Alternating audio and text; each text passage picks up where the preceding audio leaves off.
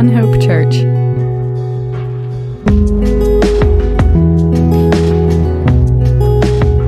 Glad you're here today on this rainy December day as it starts to feel a little bit like winter, just a smidge.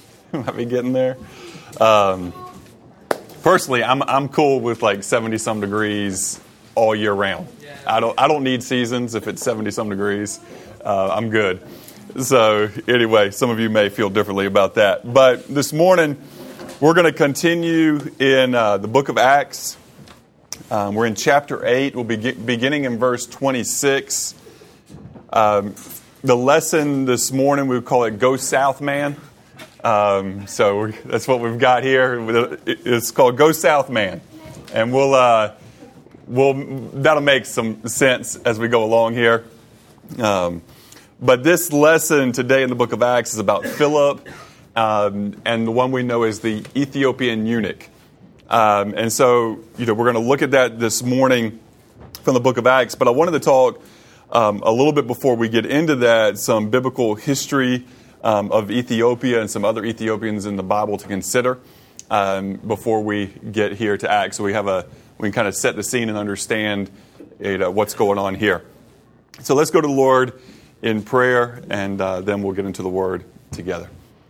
Heavenly Father, we thank you for the privilege to come and to worship you. We do declare to you this morning, God, as we sang that, Lord, you are beautiful, that your love and your grace are beautiful to us.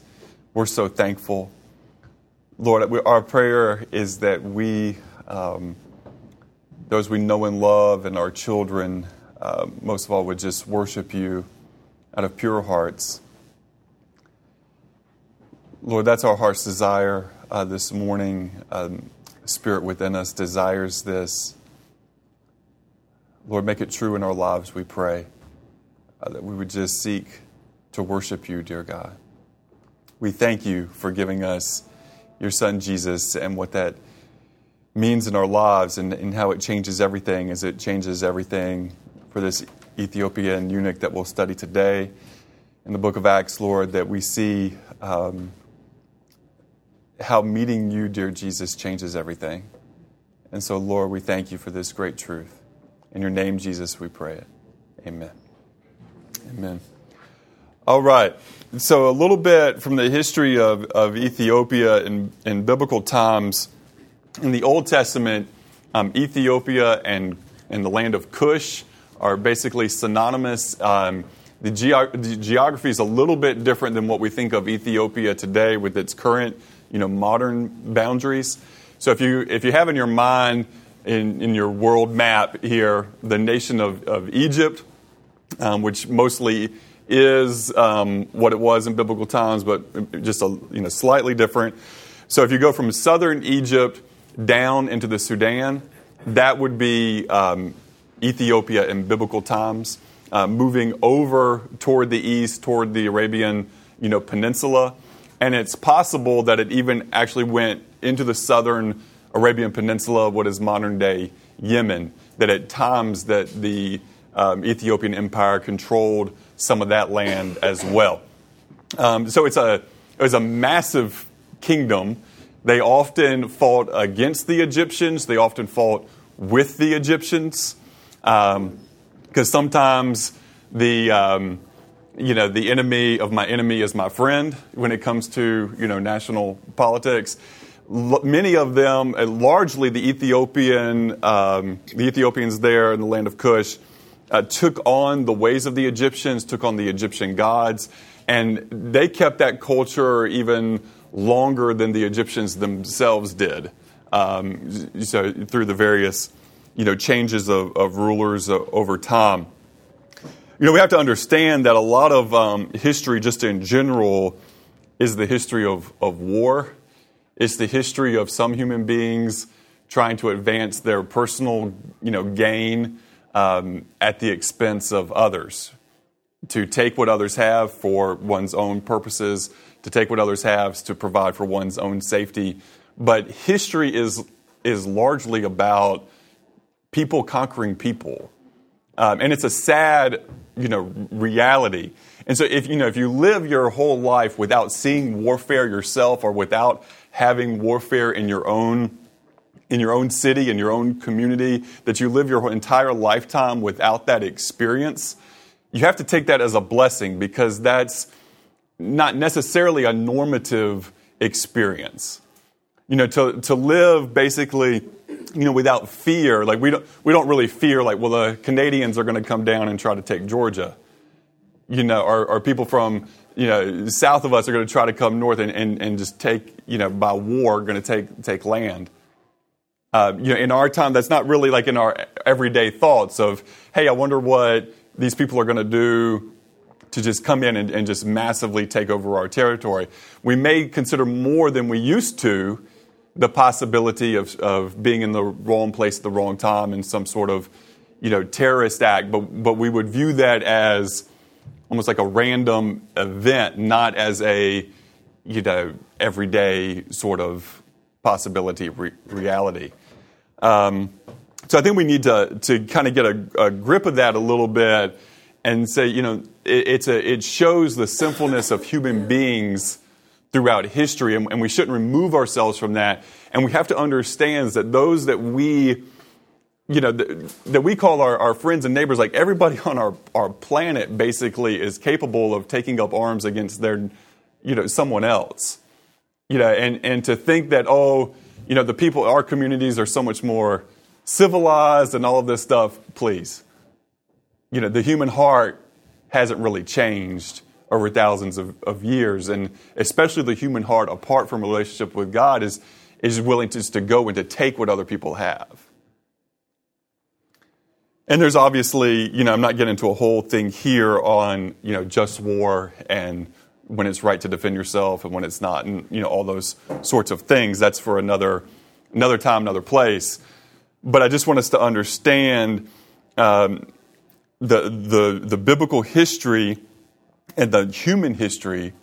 There's a lot of warfare, that goes on in it, because you're dealing with real human beings here and real nations and real people. These are not made up stories. You can look at, not just the biblical history, but archaeological evidence and outside sources to verify that these things, happened and happened in the way that the Bible describes them, where there is that. So now, because of that, because of Ethiopia's warring against Israel at times, there are parts of the Bible that talk about judgment against Ethiopia. And this, the same thing is true for, Assyria, or for Babylon, or for these, for other nations surrounding Israel. But we have to understand that that's not the whole story, and that's not God's only involvement with those nations. And we'll see that here. But just to read from Psalm 68, verse 31, it says, "Nobles shall come from Egypt. Cush," Ethiopia, "shall hasten to stretch out her hands to God. O kingdoms of the earth, sing to God. Sing praises to the Lord, to him who rides in the heavens, the ancient heavens. Behold, he sends out his voice, his mighty voice. Ascribe power to God." And so, we see, even in the Old Testament, we see that in other places, in Isaiah, for example, it talks about how, Assyria and Egypt will come and worship, and God actually refers to those nations as his children. So, you have to have a balanced view. When you see the passages about judgment about a nation, you also have to look and say, does God also offer redemption? Is there a prophetic even stance of redemption toward this nation? And often you'll find that to be the case as well, because God has always been, in the redeeming business. And while Israel was taken to be God's people that would have the prophets and be the line of the Messiah and be given the scriptures, they were to do that to be a light to the nations around them. They often failed in that. But the purpose God had for them was for them to be a light to the nations around them so that all could see who the true and living God was and all could come into relationship with him. And we see, though, that various people throughout the Old Testament history that are not Hebrews come into a relationship with God through their contact with the God of Israel. And so we see that, for example, just different scenarios. Take Moses, for example, who led the people out of Egypt. He married an Ethiopian woman. That's in Numbers chapter 12, verse 1. Well, that's an interesting thing. He marries an Ethiopian woman.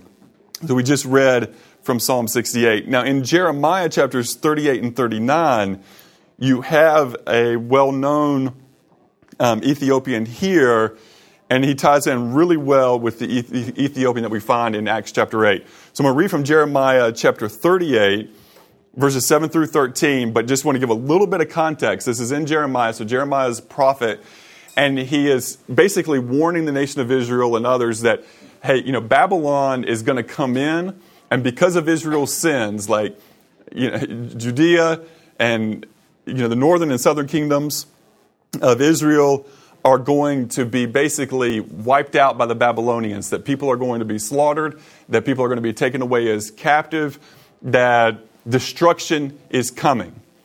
Well, you can imagine as he's preaching this message that he's not the most popular preacher in Israel. Because people usually don't like to hear messages about, God's judgment is coming. People go, oh, don't say anything about that sort of thing. Just, come on, Jeremiah, can't you preach a positive message? Can't you just preach a positive message just about love and happiness and joy? And then everybody will smile at you and say, thanks for giving us, shake your hand on the way out the door and say, thanks for giving us that message, Jeremiah. We love that one. But that's not the message he gives. He gives a message because of their wickedness, because their hearts were far from God, because they oppressed the poor and the widows, because those who came from other lands that lived in their community, they took advantage of, and they harmed, and they did not give justice in their courts, but favored those who had the money to buy decisions, and stepped and trampled on the poor, that God was going to judge them. So you can imagine people hearing that message don't want to hear, hey, we've been living in a way that God finds abhorrent. They don't want to hear that message. Because, in fact, at this time, while they're worshiping these other gods and these idols throughout the land, they're still going into the assembly of God to make their offerings and their praises. And that most of them would still tell you, oh yes, Yahweh, is the God of Israel and is my God. They would say that with their lips, but their hearts were far from God. There was a disconnect between what they would say in the temple of God and how they lived their life in practice. How they lived their life in practice. And what they did in their homes and what they did in their communities. There was a huge disconnect between those things. Yes, God is on our side. Yes, we follow God. We're the God of Abraham, Isaac, and Jacob. But then they would cheat their neighbors. They would trample on the poor and the oppressed, and those who came from other lands that lived in their land, they would crush down as they could and take advantage of them and never give them justice. But God is a God of justice, and so he says you're going to be judged for that. The prophecy is you're going to be judged for that, and then he's going to bring back a redeemed people. Because, with in God's judgment, there's always an opportunity for those who humble themselves before God and say, Lord, we've sinned against you. There's always an opportunity for those to be forgiven and redeemed and to be brought back into relationship with God. But God is a God of justice. And we need to remember that. And we shouldn't be surprised by that. And in fact, I think we should be thankful for that. Because when we look in our world today and all of the oppression and how, we've got, over 1 billion people living on less than $2 a day. We've got over 1 billion people that don't have access to clean water. They don't have proper sanitation. You got people who without things. And a lot of times people don't have what they should have. And people are exploited in every way imaginable. And they don't have it because the powerful in their place do not give them justice. Do not desire justice, but exploit those who cannot stand up for themselves. And you see it in our world, in nation among nation, among nation among nation. And I hope that there's a righteous anger about that within us. That we're not just like, well, so bad for them, but it actually burns something inside of us. Because God burns towards that. He's always hated that sort of injustice. Yes, God hates. God hates injustice. And He's right and righteous to do so. And we should hate it as well. We should never get to the point where we're just okay with that and where it doesn't affect us. But it's so easy for us in our lives to become desensitized. But God never becomes desensitized. God never does. Anytime the orphans and widows and the poor are trampled on, God burns with anger. That's His stance. You read the Old Testament and you read about Jesus returning to set up His justice, and you'll see that's His stance. He burns towards that. So Jeremiah gives that message, and he gets put in the dungeon for giving that warning. It says in Jeremiah chapter 38, verse 7, now Ebed-Melech the Ethiopian, one of the eunuchs who was in the king's house, heard that they had put Jeremiah in the dungeon. And when the king was sitting at the gate of Benjamin, Ebed-Melech went out to the king's house and spoke to the king, saying, my lord the king, these men have done evil, and all that they have done to Jeremiah the prophet, whom they cast into the dungeon. And he is likely to die from hunger in the place where he is, for there is no more bread in the city. Then the king commanded Ebed-Melech the Ethiopian, saying, take here from 30 men with you, and lift Jeremiah the prophet out of the dungeon before he dies. So Ebed-Melech took the men with him and went to the house of the king under the treasury, and took from their old clothes and old rags, and let them down by ropes into the dungeon to Jeremiah. Then Ebed-Melech the Ethiopian said to Jeremiah, please put these old clothes and rags under your armpits, under the ropes. And Jeremiah did so. And so they pulled Jeremiah up with the ropes and lifted him out of the dungeon. And Jeremiah remained in the court of the prison. So you had the regular part of the prison and the court of the prison, but then you had the really bad place where nobody wants to go, the dungeon part.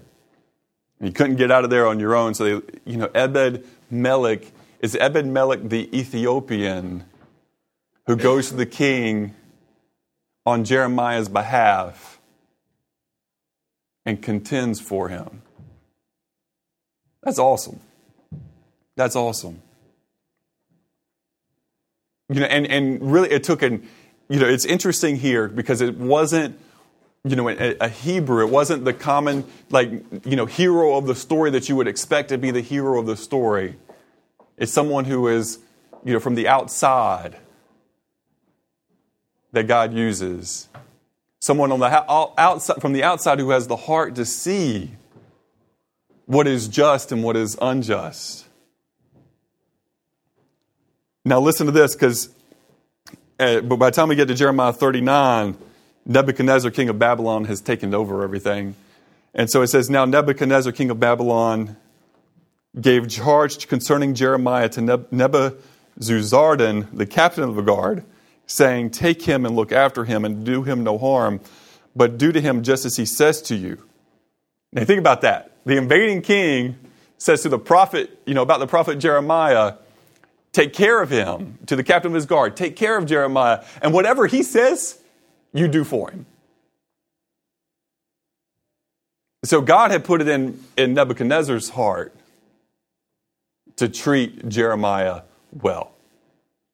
Because Nebuchadnezzar could be a brutal king. He was at times, certainly. But we also know that God, if you read the book of Daniel, what God does in his life and how God humbles Nebuchadnezzar. But do to him just as he says to who. So Nebuzaradan, the captain of the guard, sent Nebuchadnezzar, Rabsaris, Nergal-Sharzir, Rabmag, and all the kings of Babylon's chief officers.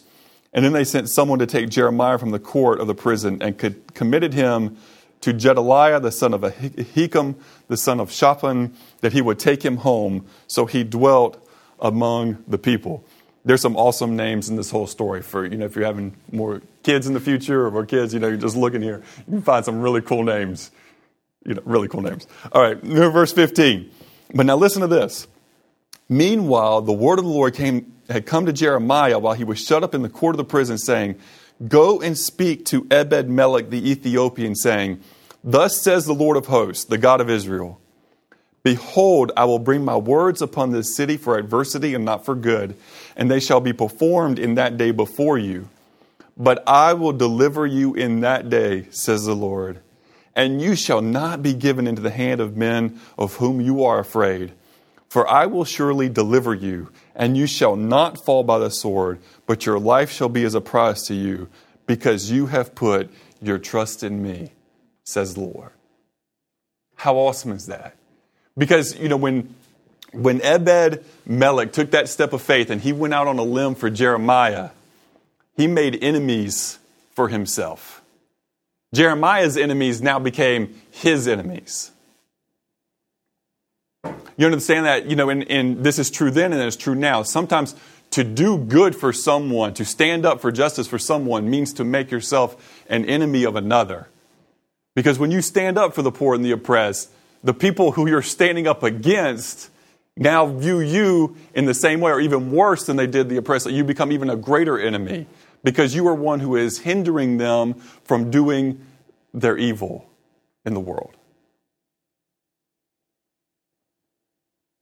Now, especially when it's up close and personal, I'm not talking about, obviously we need to give, but not just about giving an online donation or something like that. But when you're actively involved and things get personal,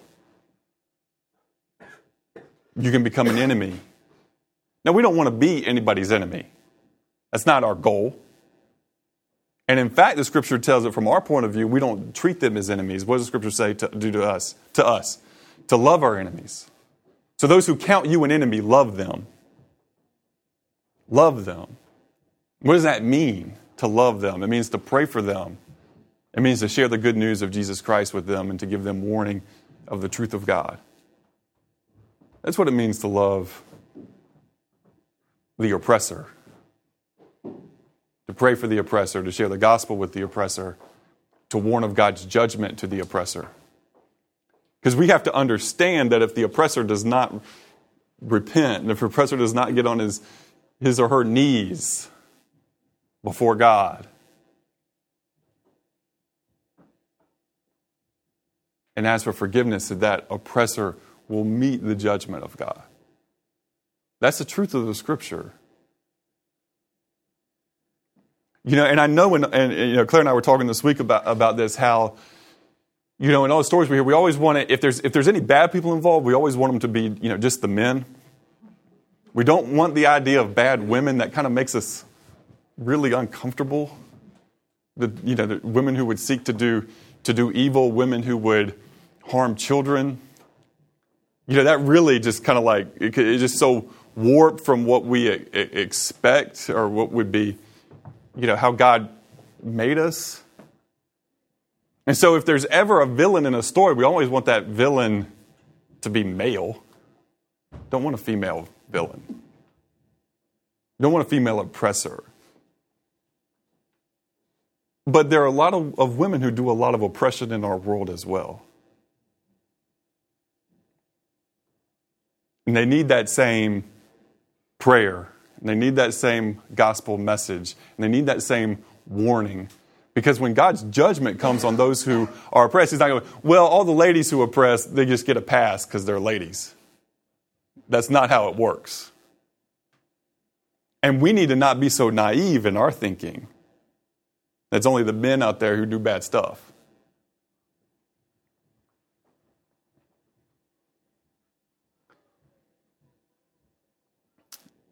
But what did God say to Ebed-Melech? For I will surely deliver you, and you shall not fall by the sword, but your life shall be as a prize to you, because you have put your trust in me, says the Lord.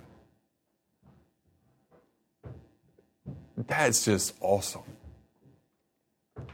In everything that Ebed-Melech experienced in his life, because he's a cosmopolitan dude, okay, meaning that he has experience in lots of different cultures and different, he's comfortable in many different cultures. That's what it means basically to be cosmopolitan. He's at ease, except for when people are trying to kill him. He says he's a little bit fearful of that. That's understandable. Most of us would be. Probably all of us who are rational would be. But think about back in the land of Cush in Ethiopia, the gods he was exposed to, and a lot of that at this point, would have been the Egyptian gods. He's traveled, he's had, to get where he is, he's had to go through Egypt. So he's seen all the pyramids, he's seen all the things to the sun god and to all these different things. He's an educated man as he's high up in a position of authority. And now, he's found his way into this, kingdom in Israel. Then you got the Babylonians coming in. So you think about all the different cultures and all the different gods that he's been exposed to, yet he recognizes the gods that I grew up with are not the true and living God, but Yahweh, God of Abraham, Isaac, and Jacob, is the true and living God, and he puts his trust in the Lord. He puts his trust in the Lord. He comes to recognize who the true living God is. So now that's important because as we get to this Ethiopian eunuch in the book of Acts chapter 8, he's a person of great authority. He's in charge of the treasury of the queen of Ethiopia. And that was a kingdom that was run by queens. Okay, so he's got this power and authority. He's also a cosmopolitan dude, and that he's traveled a lot and he's experienced a lot of different culture. And he speaks Greek. We know that because he's reading the Old Testament in Greek when Philip comes to meet him. So now think about Philip, who grew up, he's a Hebrew, but he's a Greek-speaking Hebrew. He's one of the ones that was appointed with that dispute with the Hebrew-speaking widows were being favored in the distribution of the goods over the Greek-speaking widows. And so he's one of the Greek-speaking dudes that was put, in charge of that distribution. So he's going to have a common language. He's able to communicate with this Ethiopian eunuch because the main language in the world at this time is Greek, and many people spoke it. And so he's able to communicate not in his Hebrew or in the language of the home language of the Ethiopian, but in this common language that they share. And so again, we talked about how these Hebrews who were Greek speakers, when this persecution came, they had the most opportunities to share the good news of Jesus with many people from many different nations because they spoke the language of that part of the world. And again, we have to remember at this time, most people spoke at least 2 languages. Many people spoke, more than 2 languages, not an uncommon thing. And so, verse 26 of chapter 8. So this is after Philip has been in Samaria. And as for Philip, an angel of the Lord said to him, "Go south." Hence our "Go South" man for today. But go south down to the desert road that runs from Jerusalem to Gaza. And so he started out and he met the treasurer of Ethiopia, a eunuch of great authority under the Candake, the queen of Ethiopia. Or yours might say Candace. And either way, that's just a title for queen. It's kind of like saying the Pharaoh is the king. It's just their terminology of how they describe the queen. The eunuch had gone to Jerusalem to worship, and he was now returning. Seated in his carriage, he was reading aloud from the book of the prophet Isaiah. And the Holy Spirit said to Philip, "Go over and walk beside the carriage." And Philip ran over and heard the man reading from the prophet Isaiah. Philip asked, "Do you understand what you are reading?" And the man replied, "How can I unless someone instructs me?" And he urged Philip to come up into the carriage and sit with him. And the passage of scripture he had been reading was this: He was led like a sheep to the slaughter, and as a lamb is silent before the shearers, he did not open his mouth. He was humiliated and received no justice. And who can speak of his descendants? For his life was taken from the earth. And the eunuch asked Philip, tell me, was the prophet talking about himself or someone else? So beginning with the same scripture, Philip told him the good news about Jesus. Let's stop there for a minute. So we have that scene where the instruction from the Lord was clear.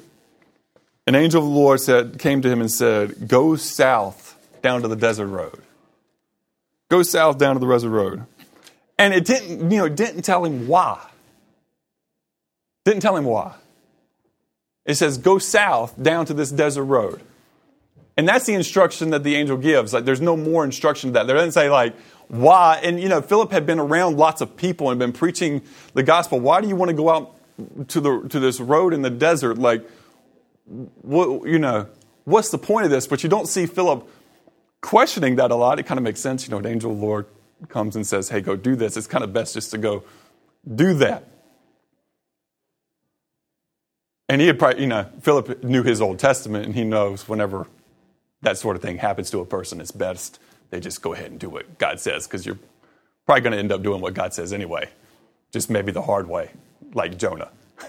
So, he takes off down south, but without a clear mission, just a direction, just a location. Go down south on this road.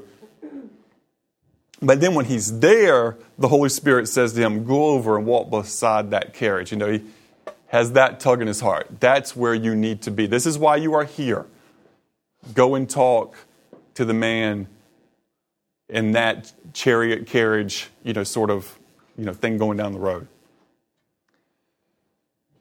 And at this point in history, the Romans had made awesome roads all over the place.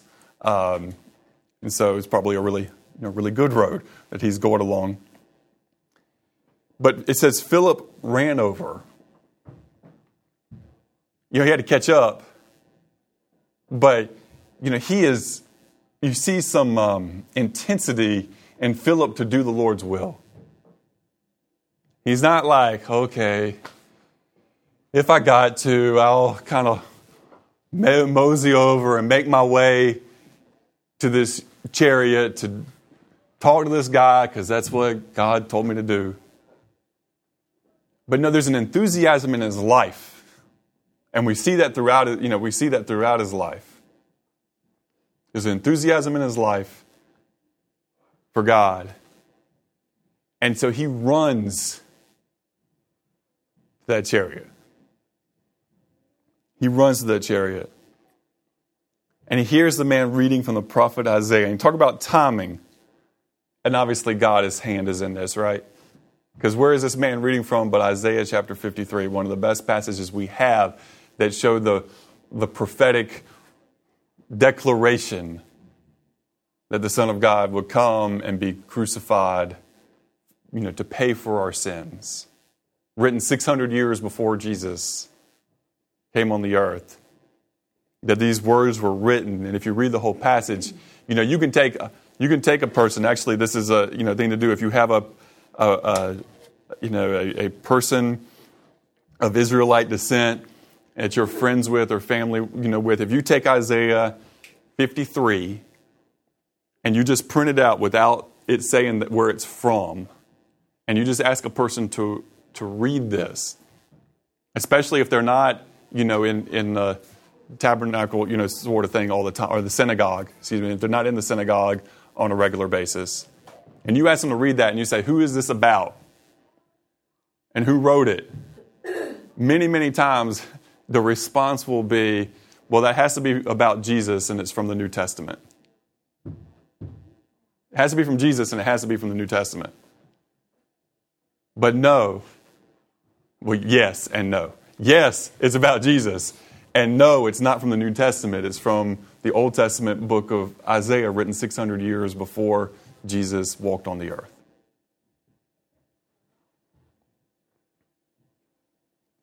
He was led like a sheep to the slaughter, and as a lamb is silent before the shearers, he did not open his mouth. He was humiliated and received no justice.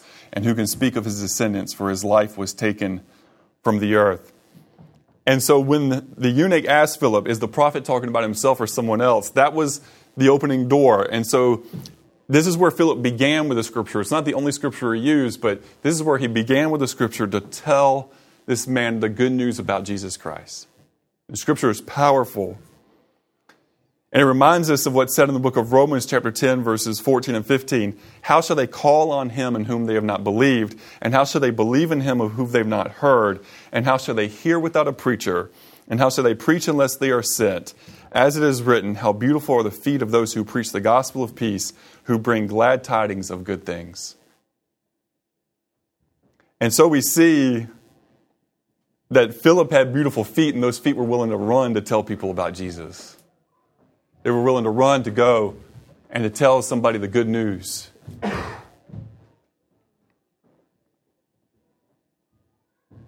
I contend with you this morning that yes, Philip did that out of his obedience to God, but his obedience to God is an indication of his love for God and his love for his neighbor. In this case, the love for his neighbor, the Ethiopian eunuch, his neighbor. He loved him. And I'm going to say something that might be a little bit strong to us this morning, but it's to myself and to all of us. That if you have people you call your neighbors and friends that you know do not have the Lord, and you haven't had a conversation with them about the Lord, do not claim that you love them.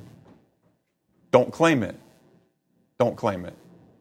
You can claim that you like them. You can claim that you are affectionate towards them. But you cannot claim in the biblical sense of the word that you love that individual. You can't claim it. Because love just doesn't let people walk toward God's judgment without saying anything. Love doesn't do that. Love doesn't do that. Love demands, love is not just a feeling. Love requires an action.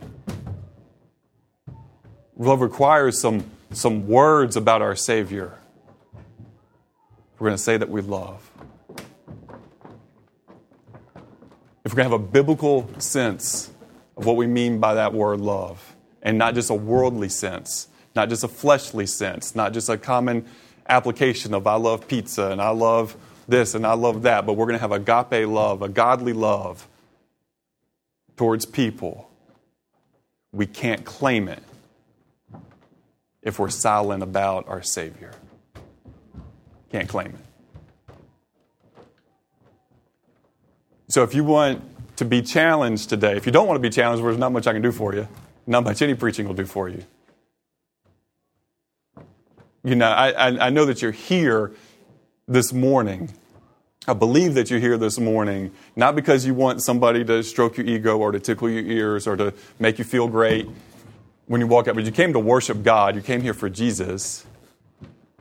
And you also, you listen to preaching because you don't want to be told all the time that, everything is just great and you just do just nothing more and everything's fine. You don't want that. I mean, if there's plenty of churches that'll give you that if that's what you want. Plenty of churches will give you that. But you don't want that. You want truth. You want truth that sometimes is hard truth. You want to be loved enough to be told the truth. That's what I want. Whenever I hear, preaching, whenever somebody else here on a Sunday morning preaches, I don't want to just sit there and go, well, I feel better about myself. I go pat myself on the back and I go home without any challenge. I don't want that. I want to be inspired to love Jesus more. I want to be inspired to love my neighbor more.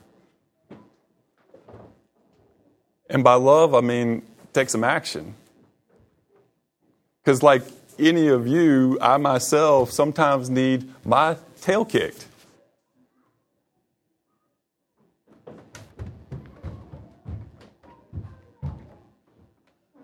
But, Philip's life and his eternal destiny has been so radically changed by his relationship with Jesus, that his following of Jesus, that this isn't some aberration, that this isn't some weird thing for him to go and to tell somebody about the Lord. But this is out of who he is. And really, that's what it's got to be for you and me today. Telling people about Jesus can't just be a responsibility or a job. I mean, that'll get you to tell somebody about Jesus like, okay, I hear you. I'm going to go tell this person about Jesus now. But I'm talking about a life and a lifestyle of telling people about Jesus comes out of who you are. And that can only come out of walking closely with Jesus. Otherwise, your presentation of Jesus isn't going to be very convincing. It's not going to be very convincing. There was actually an old writing written by a preacher, an Ethiopian preacher, talking about, and this was a time when people were coming in, there was a lot of warfare and oppression. He said, I didn't think people would want to hear a message about God's judgment and about Jesus and about these things. But preaching and teaching all day, and people keep coming at night to be baptized because they see the joy in our lives. Because they see the joy in our lives. Because a Jesus-filled life is a joyful life that goes beyond circumstances. Circumstances is a lot of times about happiness, but a perspective and an attitude toward life and a way to walk in life, that the joyful life is a life walking with Jesus.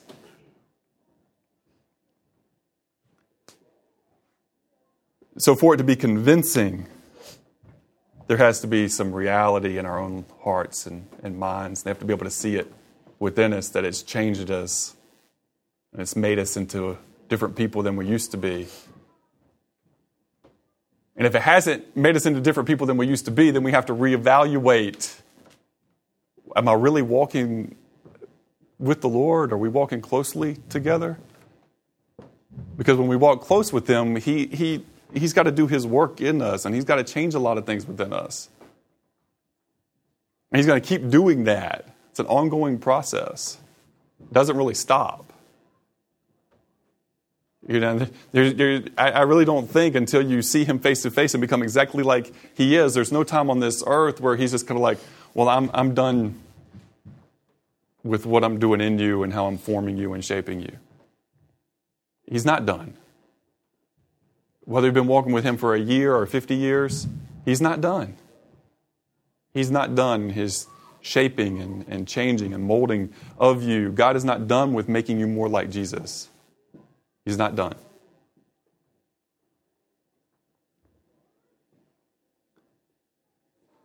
So people need us to explain the good news of Jesus to them. They need a clear explanation. They need a clear explanation. And it's our responsibility to be able to share it clearly. And it's a simple message. We've all sinned. There's a penalty for sin. But God's love and grace are greater and available through faith in Jesus Christ. It's a simple message. It's a simple message.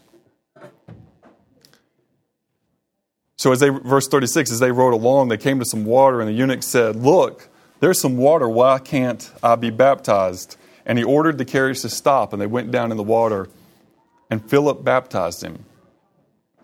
And so, we see here, by this point, Philip has explained all the gospel to him. By this point, the Ethiopian eunuch has put faith in Christ, because this baptism is not just about, it's not taking a bath, it's not, just getting wet or something like that. It's a symbol of, I'm a disciple of Jesus, because we know what Jesus said, go into all the world and make disciples of all the people groups, baptizing them in the name of the Father and of the Son and of the Holy Spirit. So he's heard all of this, of what he's supposed to, what his response of faith is supposed to be and what his actions are now supposed to be. And so, we understand this is one of the things that Jesus told, should happen. There's a good number of things as you read the Gospels where Jesus expects of his followers, that he desires us to do and to participate in. And many of those things are how we live our everyday lives, but there are a few things that are specific, communal, as a testimony to others, as a sharing in our faith, with other people, that we're supposed to participate in. And it's a natural response for him because when you think about it, spiritually speaking, this Ethiopian eunuch is identifying himself with Christ as a follower of Christ from this point forward. So he wants to obey all the things that God has given him to do, to be a part of. That's, this is one of the things that it means to be a follower of Jesus. And I think that a lot of times in how we present the gospel now, we kind of can lose this element of it. Because we do focus, we focus a lot on the, being saved from judgment. And that's true, and we have to keep that part of it. But when we talk about being a disciple means that you're going to become like your teacher, like you're going to strive to become like your teacher. And that requires a life, a daily life that is focused on living with God and for God. And what that requires is if a disciple is going to be like a teacher, then there has to be trust and there has to be obedience. There has to be trust and there has to be obedience. There has to be and this is a terrible word, I know, to use in our world today. There has to be submission. There has to be submission to God. There has to be that element there where we strive and we say, Lord, part of being a disciple of Jesus is acknowledging I'm not the boss anymore. Now, this wasn't as big of a cultural hurdle for someone like this Ethiopian eunuch. Yes, he's a man of authority, and he has a lot of people underneath him that he can direct and say, you do this, you do that. But he's also a man under authority. The queen says, you can't go to Jerusalem. He doesn't go to Jerusalem. The queen says, I want you to go over here to this place. Well, it doesn't matter what else he had planned for the next 6 months. He's gone. Like, he's got to go over to the Arabian Peninsula. Go. Do this. What's he going to do? He's going to do it. I mean, so, and having a boss like that is different than like your employment today, where your boss can say, hey, I want you to go do this. And you're like, I don't want to do that. I quit. He can't exactly quit his job. It doesn't work like that. It's a different cultural expectation. In this sort of setup, with these kingdoms and whatnot, and even still in lots of the world today, to refuse an order is like saying, you can kill me now. And obviously, it's not like that in large degree. Sometimes it is, but it's not like that with God all the time. And that's not how we should view it, as it's like, well, if I don't do what God says, then whatever. But out of love for Him and out of respect for Him, we should certainly desire whatever God says, yes, that's what I want to do. So what that just means by definition is that you and I are not supposed to be the bosses of our own lives. That's what it means to be a disciple of Jesus. And I think that we've missed out a lot on that because we have the Savior part down pretty good. At least in our church, we have the Savior part down pretty good. But sometimes we miss out on the King part, where Jesus is King and where what He says goes. So Jesus says, love your enemies. It's not a suggestion. He's not suggesting that you love your enemies. He commands you to love your enemies. It's just strictly a matter of, will I be obedient to that command or will I not be obedient to that command? But it's not a suggestion. He's not just like, hey, be kind of nice if you loved your enemies. That's not Jesus' perspective here. It's, you follow me, you say you follow him. You know, because what else does Jesus say? Why do you call me Lord, Lord, and don't do the things that I say? To say Lord, Lord means you do the things that he says. Like those go hand in hand. It's like the people back in Jeremiah's day when they're going to the temple and they're saying, we follow you, God, we praise you, and then not doing what he said, not living that out and instead oppressing people. Well, that doesn't fly with God. And since Jesus is God, it doesn't fly with Jesus. He doesn't tolerate that. He doesn't, no. And, so people have this warped view of their relationship with Jesus, that their relationship with Jesus is optional. On the things that they want to be cool with Jesus on, they can be cool with Jesus on and do those things. And the things that they don't want to do, that Jesus says to do, well, they can just not do those things, and that it's not going to have any effect on their spiritual life or on their life in general. People view it a lot of times as a la carte with Jesus. He's just got these different things on the buffet line where it's like, love your enemy, pray for those who persecute you, give to the poor, all these different, just put out everything Jesus says. And people go, well, I like this one about giving to the poor, but I don't like this one about loving my enemy. So I leave that behind, just like I don't necessarily want to eat the okra, the non-fried okra, the slimy one. Just like I don't really necessarily want to eat that slimy one, I can just leave that behind. And then it's all good. That's not how it is with our walk with Jesus. When Jesus tells us to do things, he's not like, well, I asked you to do this, but you don't want to, and so that's all good. It's not how it works. But we have tricked ourselves a lot of times into thinking how that works. So that in our relationship with Jesus, we become the boss, we become the leader, and Jesus is there to do our bidding. So when we need something or we want something, hey, Jesus, could you help me out? Hey, Jesus, could you provide this or that? As if Jesus is your servant and you're the king. Because you've already told Jesus, these are the things I will and won't do.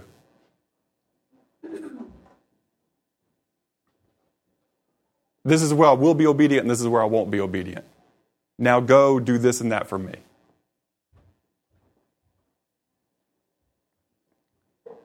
And we fully understand that Jesus made himself a servant of all when he went to the cross and he died for our sins.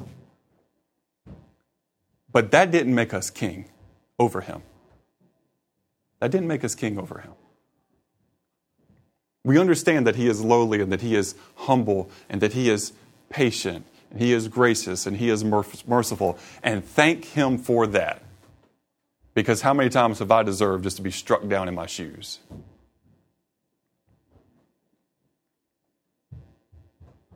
Thank him for that. But let's not misunderstand this where we're the king and Jesus is a servant.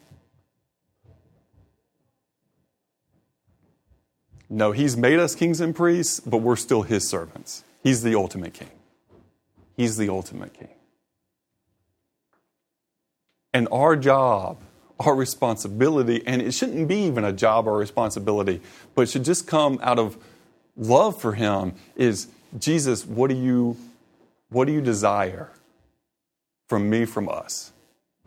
And that's what we're going to strive all the time to give you. That's what we're going to strive. Because this life, once you become a disciple of Jesus, your life is no longer yours, and this life isn't about you. And it's not about me. I can't have the first place. I don't even really get second place. People, I am second, that's become popular. Well, that's a kind of a great start. But we're not really supposed to be second either.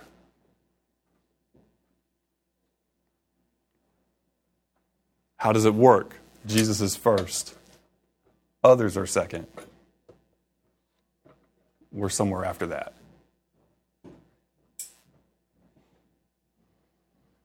If we want to be like Jesus, because he made himself again a servant of others. And that might sound a little bit like it's going around in a circle, but it's not. Okay. Finish this up. Okay. Verse 39. When they came up out of the water, the Spirit of the Lord snatched Philip away, and the eunuch never saw him again, but went on his way rejoicing. So now the eunuch has Jesus, the eunuch has the Holy Spirit, the eunuch has the Old Testament scriptures. Now again, being a cosmopolitan person is going to travel, and everything's traveling this time. As the Gospels are written, as the letters of the apostles are written, these things are going to get transferred. This isn't necessarily the only information that he's going to get and receive. He has the Old Testament already, lots of it.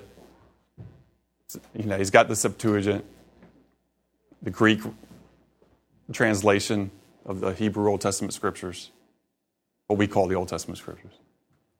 And he's going to get more, I believe. Can't just prove that, but it makes sense because, again, everything's traveling, moving.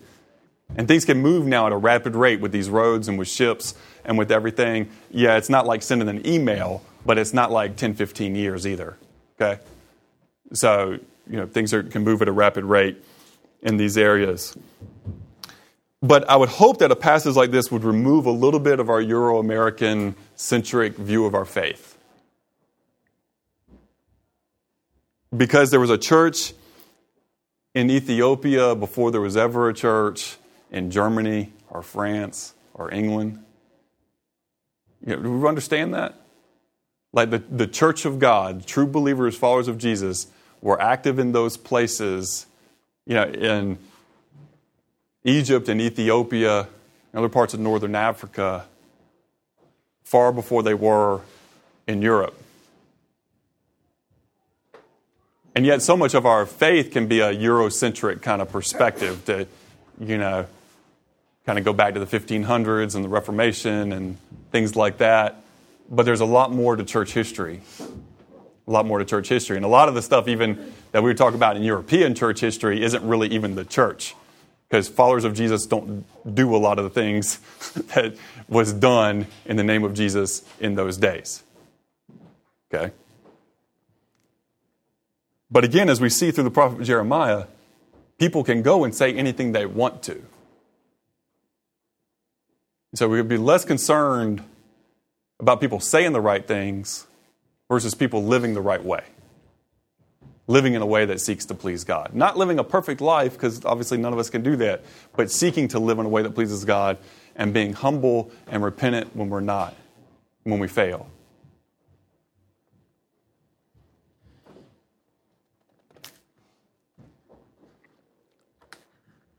So meanwhile, Philip found himself farther north in town of Azotus, and he preached the good news there and in every town along the way, until he came to Caesarea. Now, this is where we're going to end. Because he ends up in Caesarea, and we know from the book of Acts, he's still in Caesarea. He's in Caesarea actually with his 4 daughters at that point in his life. And so that's years have passed. Okay? Paul's been on all of his missionary journeys. We're going to have his conversion coming soon. And then all of his missionary journeys and all these churches being planted and all these visits and everything else, Philip still in Caesarea. Why'd he camp out in Caesarea? Why'd he stay there? Well, Caesarea is on the Mediterranean Sea. It was a port city built by Herod. And the thing about this, you talk about Roman engineering in this time, is just out of this world. So they made a cement that could harden in water because there's no natural port there. And they made one of the largest ports in the world, man-made. And they had to make cement that would harden in water in order to do it. And for that, they needed volcanic ash, which they had plenty of back in Italy. And so they shipped it over by the ton.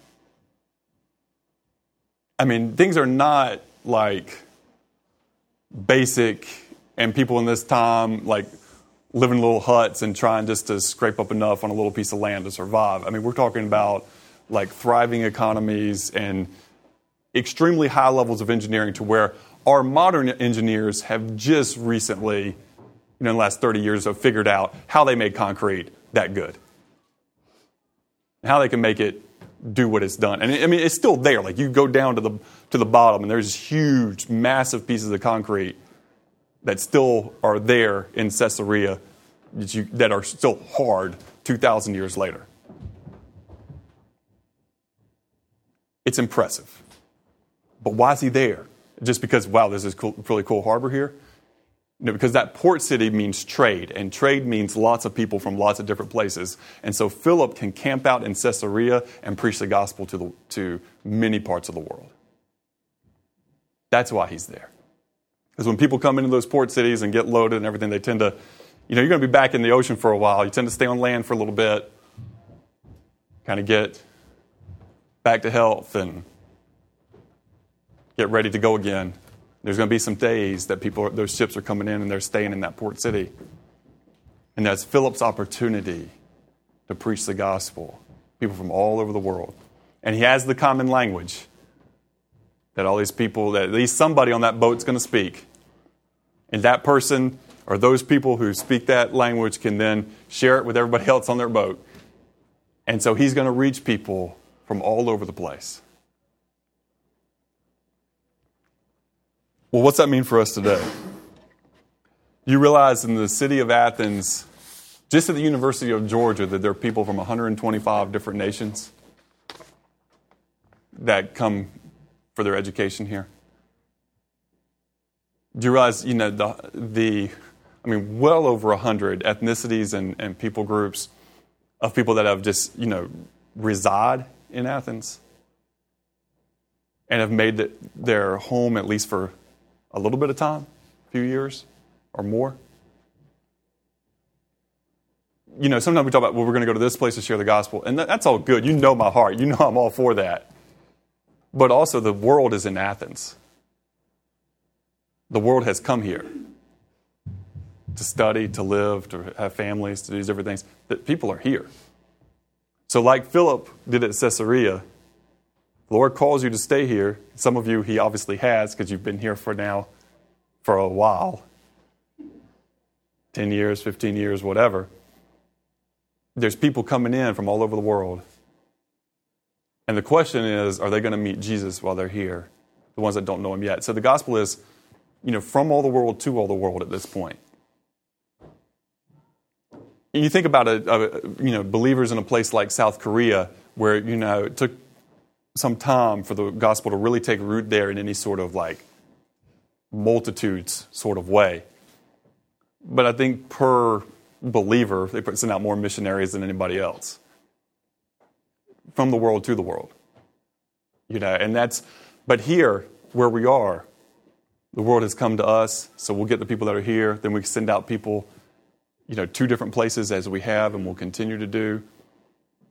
And we're going to keep on being part of God's mission to make disciples of all the people groups.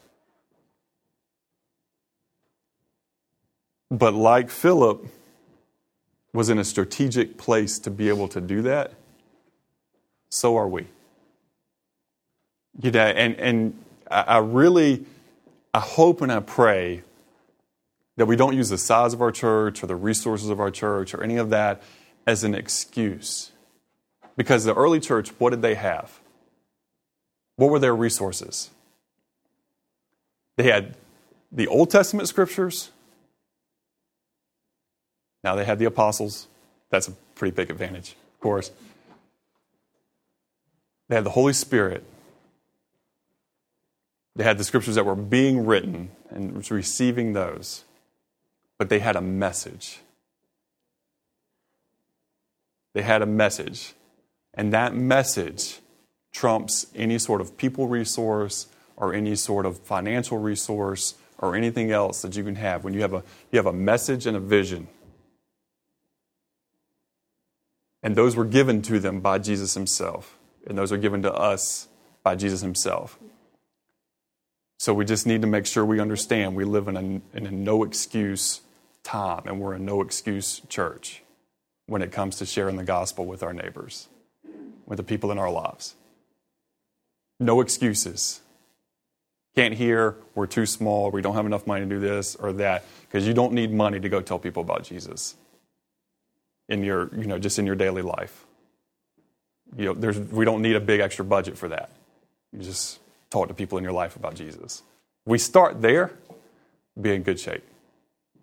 And I know a lot of you already do that, but my heart is that we keep that as our focus, and we're sitting there, it's like that mission that God gave us to all the nations. It's like, you can't fulfill that on your own. I can't fulfill that on my own. No follower of Jesus has ever been able to.